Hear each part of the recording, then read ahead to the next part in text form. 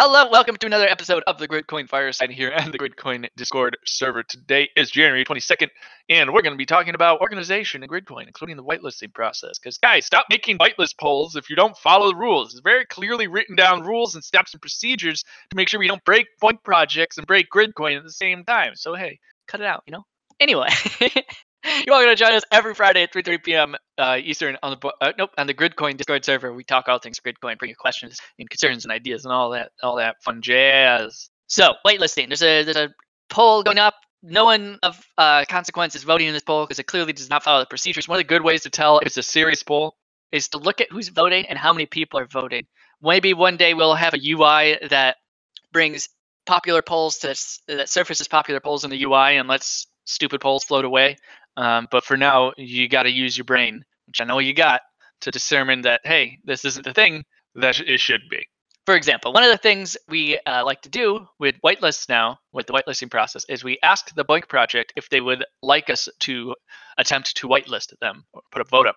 This is because we have hugged several projects to death, and we don't want to do that anymore because it's just disrespectful. And it's just plain disrespectful to bring a project into a cryptocurrency network, even with, massive adoption going on at an institutional level, et cetera, et cetera, et cetera. But it's still young and people are uncertain about it, even with all the governments looking into it and blah, blah, blah, blah, blah, right? So just be respectful to the fact that people still are not comfortable with crypto.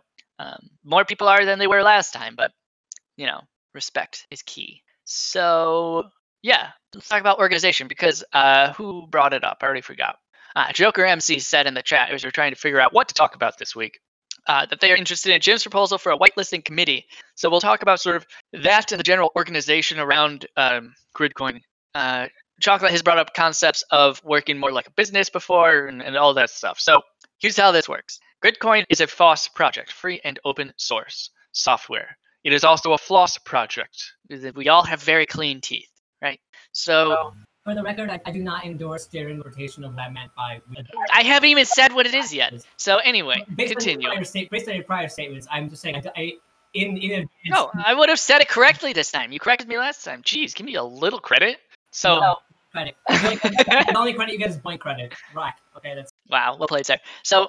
Gridcoin is a FOSS project. That means that the software is open source. It's an open economic network that operates on top of this open source software. So in order for anything in the network to change, that software must change. There is no one in charge of that software. There's the maintainer, who is a respected individual of the community and developer.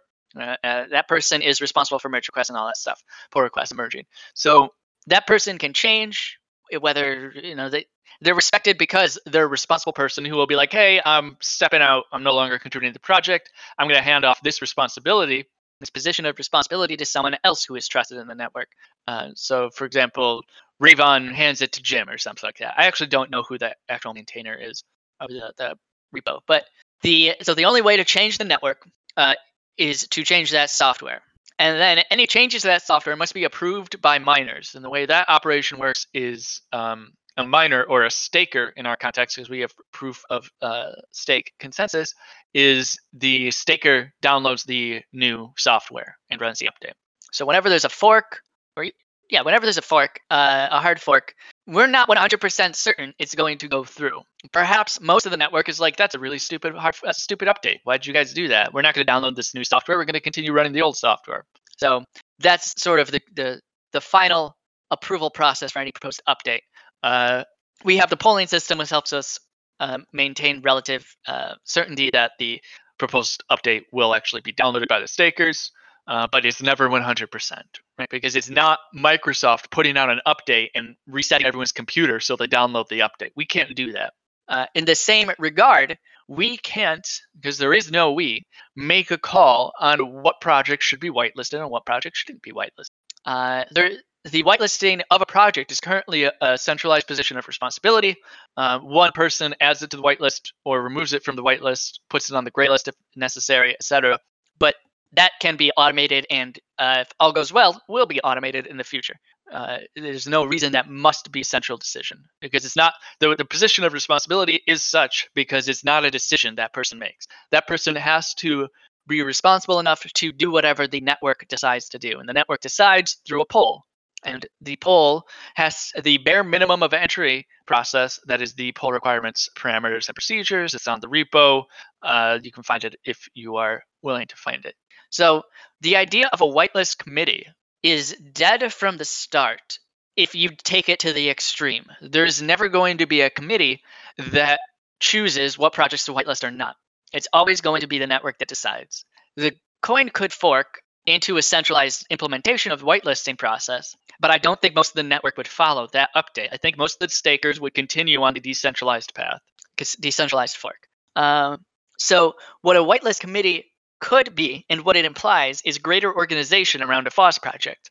You can look at Linux, the largest open source software project out there, the largest FOSS project in existence, for how this might look. And you can follow their history to really see how it evolves to where it is now. You start with a couple folks contributing code to a repo, to a set of software, and updating it as they go. Eventually, a couple other folks make an organization to support the advancement of that software. That organization doesn't take control of the software, but it does support developers. So maybe it's a nonprofit that takes in money through some means. Maybe it sells swag. Maybe it gets donations from wealthy individuals who align with the goals of the organization. And it uses that money taken in some way. One way would be to fund developers. So that organization would fund development in a specific direction, a direction that meets its needs and desires and expressed goals. But development would still be open to anyone, whether they're part of that organization or not. So maybe that organization gets so much power that whatever that organization wants goes. That's not a healthy FOSS project, in my view. You want multiple organizations supporting FOSS projects so that they can fight over which direction it should go, and then compromise over the final direction. With cryptocurrencies, because they have these economic networks behind them, you end up getting forks of different directions. If there's a huge contentious issue, stepping into a more contemporary FOSS project, Bitcoin had several organizations that didn't want to change the block size, and several organizations that did want to change the block size, and they couldn't compromise on it. So some organizations created Bitcoin Cash, and others maintained the vanilla Bitcoin code base and made second layer solutions. So that can happen in these sorts of things. It still follows, those two paths still follow basic principles of FOSS, which is the better project will win out, or maybe they're both great and they fill their niche. They each fill their own niche. So what happened with Linux is you get a couple organizations, nonprofits, supporting the software, and then you get a company, a for-profit company supporting the software, Red Hat. Red Hat brought Linux into the enterprise world because they found a business model that was able to stand beside the software. And they don't control the software, but what they do is provide support for that software. Because with this FOSS project, I forget who made the joke last week. I think it was actually on the Boink Radio. Delta made the joke. Can I talk to the CEO of Boink, please? No, you can't. There is no CEO of Boink. So the same principle applies here. You can't talk to the CEO of Linux. You can talk to very respected and reputable and hardcore contributors to the code base, like Linus Torvalds, but he's not the CEO of Linux. He runs an organization that supports Linux. Or you can talk to the CEO of Red Hat, who runs support for the software, where someone has an issue running the software and they don't know who to call, because you can't just call Linux and get support. So Red Hat was like, that's a way to make money. We'll provide support. Call us, pay us, and we'll help you with your issue. So you start with just a couple contributors. You then go to a nonprofit or some sort of organization that helps advance and legitimize development and the software project. And then hopefully you get to a business level where there are business plans that people identify and execute on around that software. And then eventually, if you're very, very lucky and very skilled, I guess, you get to the enterprise level, where with Linux, for example, Linux runs so much of the world and is incorporated into so much enterprise software that the largest companies in the world actually contribute to developing Linux. Microsoft being a great example. They do a significant portion of the Linux coding and maintenance, because once you get to that level, maintenance of the code base is very difficult. In the cryptocurrency world, Microsoft also supports Ethereum, for example. And I'm sure there are lots of companies that support Bitcoin, Ethereum, the major ones, right? IBM does Lumen. How cool is that? IBM also does World Community Grid. I wonder if the two will ever merge. So when it comes to Gridcoin, the organization, or the question of a whitelisting council or whitelisting committee, can be viewed as such. Let's assume that there's no such thing as a whitelisting committee that makes the decision. but there could be an organization that, for lack of a better word, collects reputable individuals and puts them on a whitelisting committee. And this committee is responsible for putting together the polls and vetting a BOINC project. One of the things we look for with BOINC projects before we whitelist them, or before we should whitelist them, is the security of the project and the security of the credit system. Do they do validation of their work units, sort of stuff? Because if they don't, they can destroy our economic network, and that's bad for everyone in Gridcoin. So this whitelisting committee, supported by, let's just call it the Gridcoin nonprofit, would be responsible and would be putting up at risk the reputation of that nonprofit when they vet a whitelisted or a non-whitelisted project for whitelisting. So it's like certified organic. This project has been certified by the Gridcoin nonprofit as safe to be whitelisted and recommended to be whitelisted. It would still be up to the network to finally make that decision, and individuals can choose to listen to this nonprofit and this whitelisting committee that's part of that nonprofit, or not. They could say these guys are a bunch of corrupt assholes who they're the swamp, right? So I'm not going to listen to them. I'll make my own decision. Everyone would be welcome to do that. Wait the voice of this nonprofit, or as much or as little as they want. So that's sort of how the organization of Gridcoin should evolve, I believe, if Gridcoin is to move forward. Nonprofit, business, and that nonprofit can do stuff like Whitelisting Committee, can do stuff like funding development, can do stuff like making partnerships, legitimate partnerships, talking to exchanges, that sort of thing.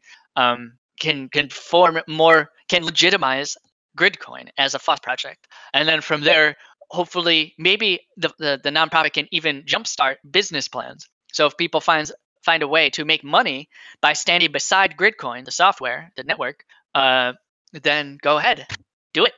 And maybe the nonprofit, part of its mission could be like, we're going to use some of the money to seed startups with viable business plans. And there are plenty of people in Gridcoin who have business experience, myself included, Jim also, who could vet some of these startups and their ideas and the people behind them. Because a lot of it is you see to the people, you don't see the idea. Because a good business person is generally going to come out with a good idea at some point, because if they don't, they die.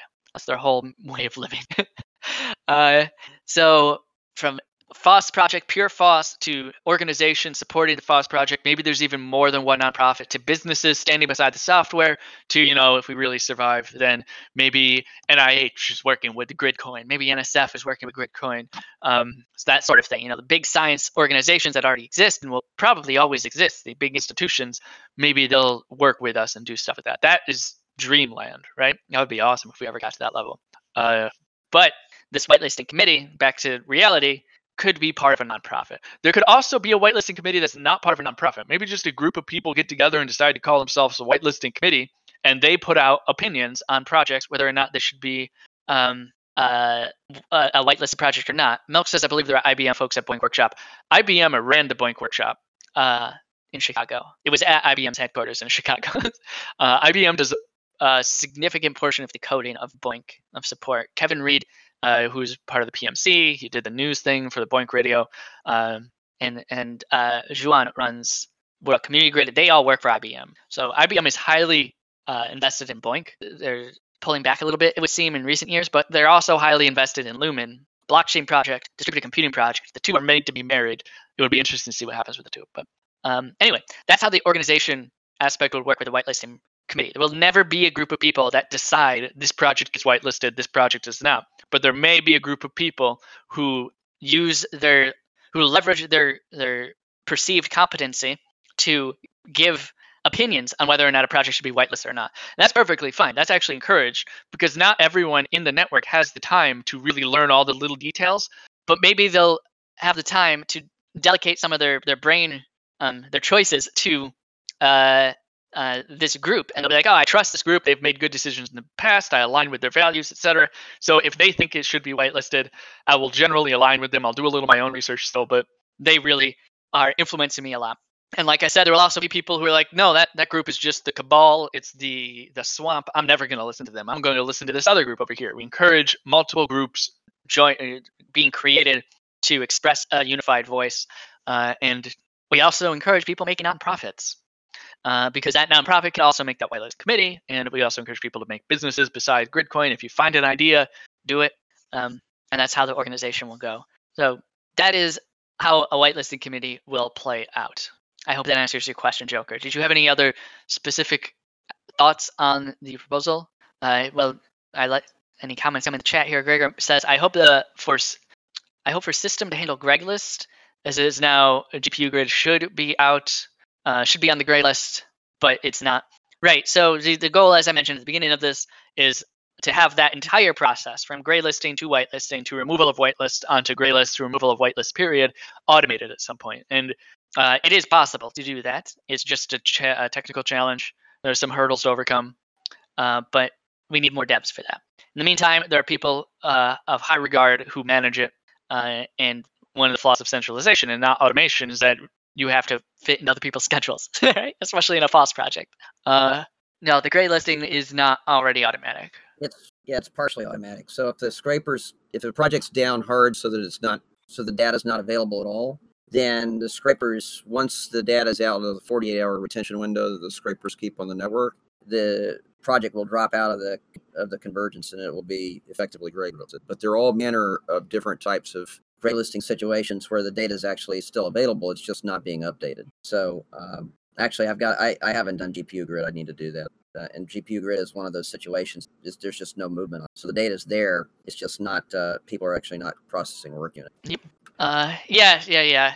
You're right, Foxy. She brings up the example of asteroids at home going down hard. As Jim was saying, if the project just disappears, like it breaks, then it will automatically remove it from the scrapers. But also, like Jim said, there are so many situations that require gray listing. So yeah, and we were originally going to put that in Fern. We just ran out of time, and Fern was already gigantic enough as it is, and doing the gray list rules is a little bit complicated. And we think we can handle the 0 credit day and work aperture score portions of the rules fairly easily, but there are a number of other possibilities for gray listing that don't even fit into those two. So the problem is I'm not so sure that we can actually totally automate it even with those two rules, because I think there's certain situations you get into where you need to gray list by hand.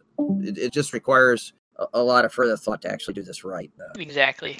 So, but I think we can do a lot more with automation on it. And quite frankly, I'd like to get out of the administration of it. I hate being the administrator.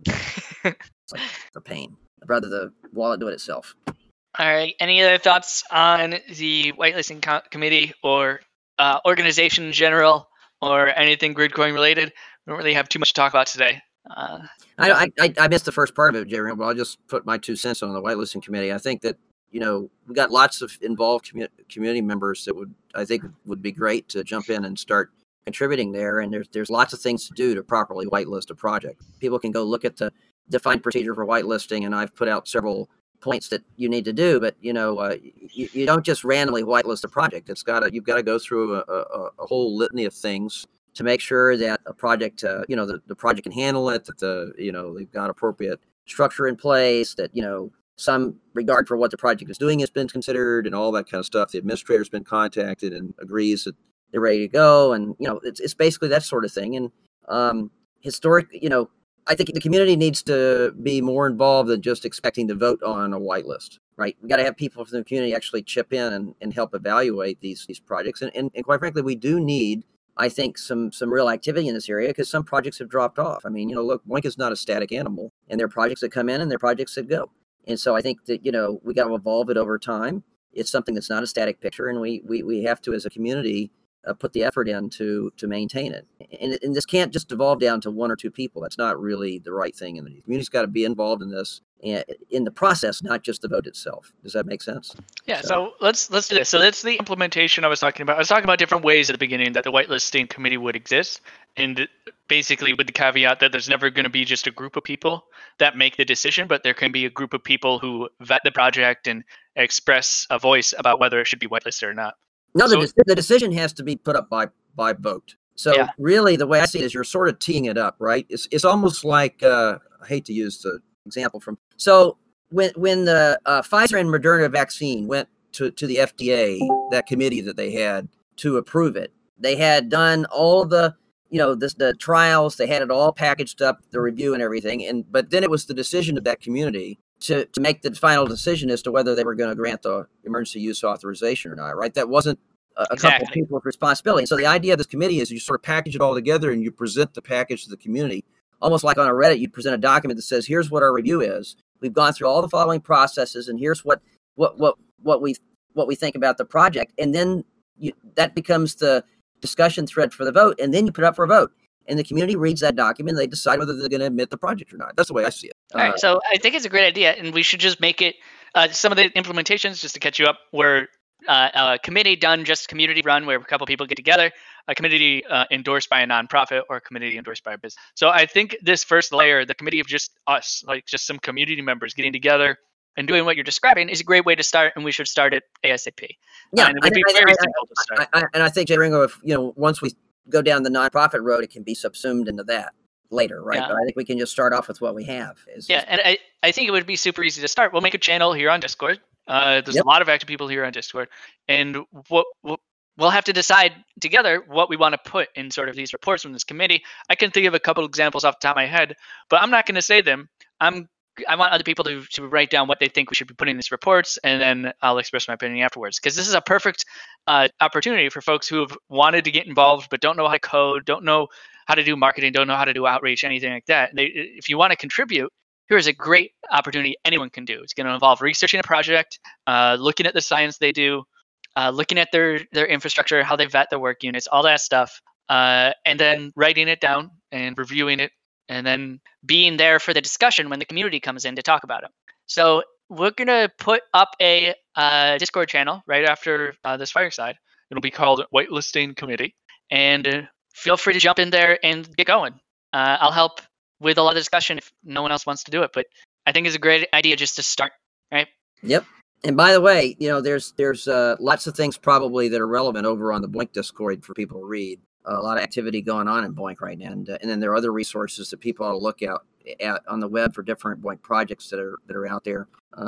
Some are new, and some are not so new, but somewhat new, and we've reached out to before, and they didn't want to participate. But it's been a long time since we've talked to them. I mean, there's a lot of different things that we need to think through on this, right? Some have had polls put up already, but the polls weren't valid because the process wasn't followed correctly. But that doesn't mean that those are totally off the table. I think that we need to go back and look at them and make sure that we've talked to the right people at those projects and go through the. I mean, I definitely wouldn't take those off the table just because the polls were put out and the polls weren't valid. It's just that the process wasn't followed. So those are absolutely ones that we should consider. There, I think Qpedia or whatever we talked to, and they didn't want to participate at that time, but it's been a while, right? And things change, and so I think basically anything that's out there is pretty much fair game, in my opinion. So absolutely. Even those that are currently on the whitelist, as you've been saying, might need to be reviewed, and we might even want to force a vote on every project that's on the whitelist, because some of these projects weren't even voted in the first place. They're just so legacy; they've been there. That's correct. And it might be interesting to see what the community thinks of all these projects, and to watch them justify their existence on our network, and see what happens. One thing we can't do, I will not support putting up a legacy project for vote without going through a full due diligence on what that project's about. So if we're going to do that, we have to educate the community on what that project is, what it does, and things, so that they can make an informed decision on the poll if we put it up for a poll. Does that make sense to everybody? So if we're going to go through and reevaluate legacy projects, we have to put those legacy projects through we don't have to put them through the gamut of is the project ready, or is the network, because they're already whitelisted. But for the notion about what type of things they do, what's the value to the, from a scientific perspective, is it in accordance with what we believe is right for the Gridcoin community, et cetera. That part, I think we need to look at before we put up legacy projects for vote. I don't know, Jay Ringo, do you agree with that? Absolutely. I think it would be, I don't know how many folks here. Sorry, I'm chuckling because I have pizza dough in the fridge, and I made a little too much, and it definitely expanded out of the bowl. Maybe a Chicago-style pizza? It's going to be interesting, that's for sure. I don't know how many people are familiar with Delta's project briefs that he does over on Boink Radio. They're wonderful. Go listen to him, boink.network. And we would probably do stuff like that for each of the projects that we want to talk about. I think some of that material can be a good basis for the write-ups too, or the discussion. Those are actually very informative, quite frankly. Yeah, he does a great job. He's never here because he's asleep, because he lives in some mysterious land that one's about. So, but the land down under. Yeah. Yeah. Okay. I think this is great. I've already made the channel for Whitelisting Committee. 2 M's, 2 T's, and 2 E's in committee, right? What a weird word. That's right. Alright, so go ahead and jump in there and let's use SciDoc, the current poll, as it's just like the run through. What should we be looking for if you want to contribute? Just go start, throw a wave in there and start talking about shit and see what happens. We're not going to start looking at past projects or legacy projects anytime soon, because first we want to get a feel for it, right? We want to build the thing. So don't start doing that yet. But Yeah, and I want to add some before we subtract any away, because we've actually diminished in terms of the whitelist count over the last year, right? I think we've gone over the last year and a half. We've gone from 20 down to 16 or so. So we've lost 4 via various different. Yeah. All right, folks. I think this was a solid discussion, and everyone here. I'll say it for the folks who are listening who might not have heard this before, but everyone here knows the benefit of the whitelist is exactly what we're talking about here, Jim and I. It forces projects going through the legacy projects is going to force them to teach us about their science, and it's going to force us to learn about their science. It's a very neat little indirect incentive that makes science communication a much more powerful field because it's tied directly to one of these open economic networks that we were talking about the other day, where the network's value is dependent on approving good projects that don't break the network, and also the network's value is dependent on what type of science or distributed computing project they whitelist. There could be someone could fork a Gridcoin and only whitelist math projects or something like that. But that fork will probably not be as valuable as a Gridcoin fork that whitelists math projects and medical research projects, right? And then maybe there's so many possibilities. Maybe a project only whitelists illegal projects, illegal blank projects. We wouldn't do that at Gridcoin, right? Because if we did, I'm pretty sure our value would be less than if we did good science. But it's something people could do. It's an option out there. That's the beautiful thing about these networks.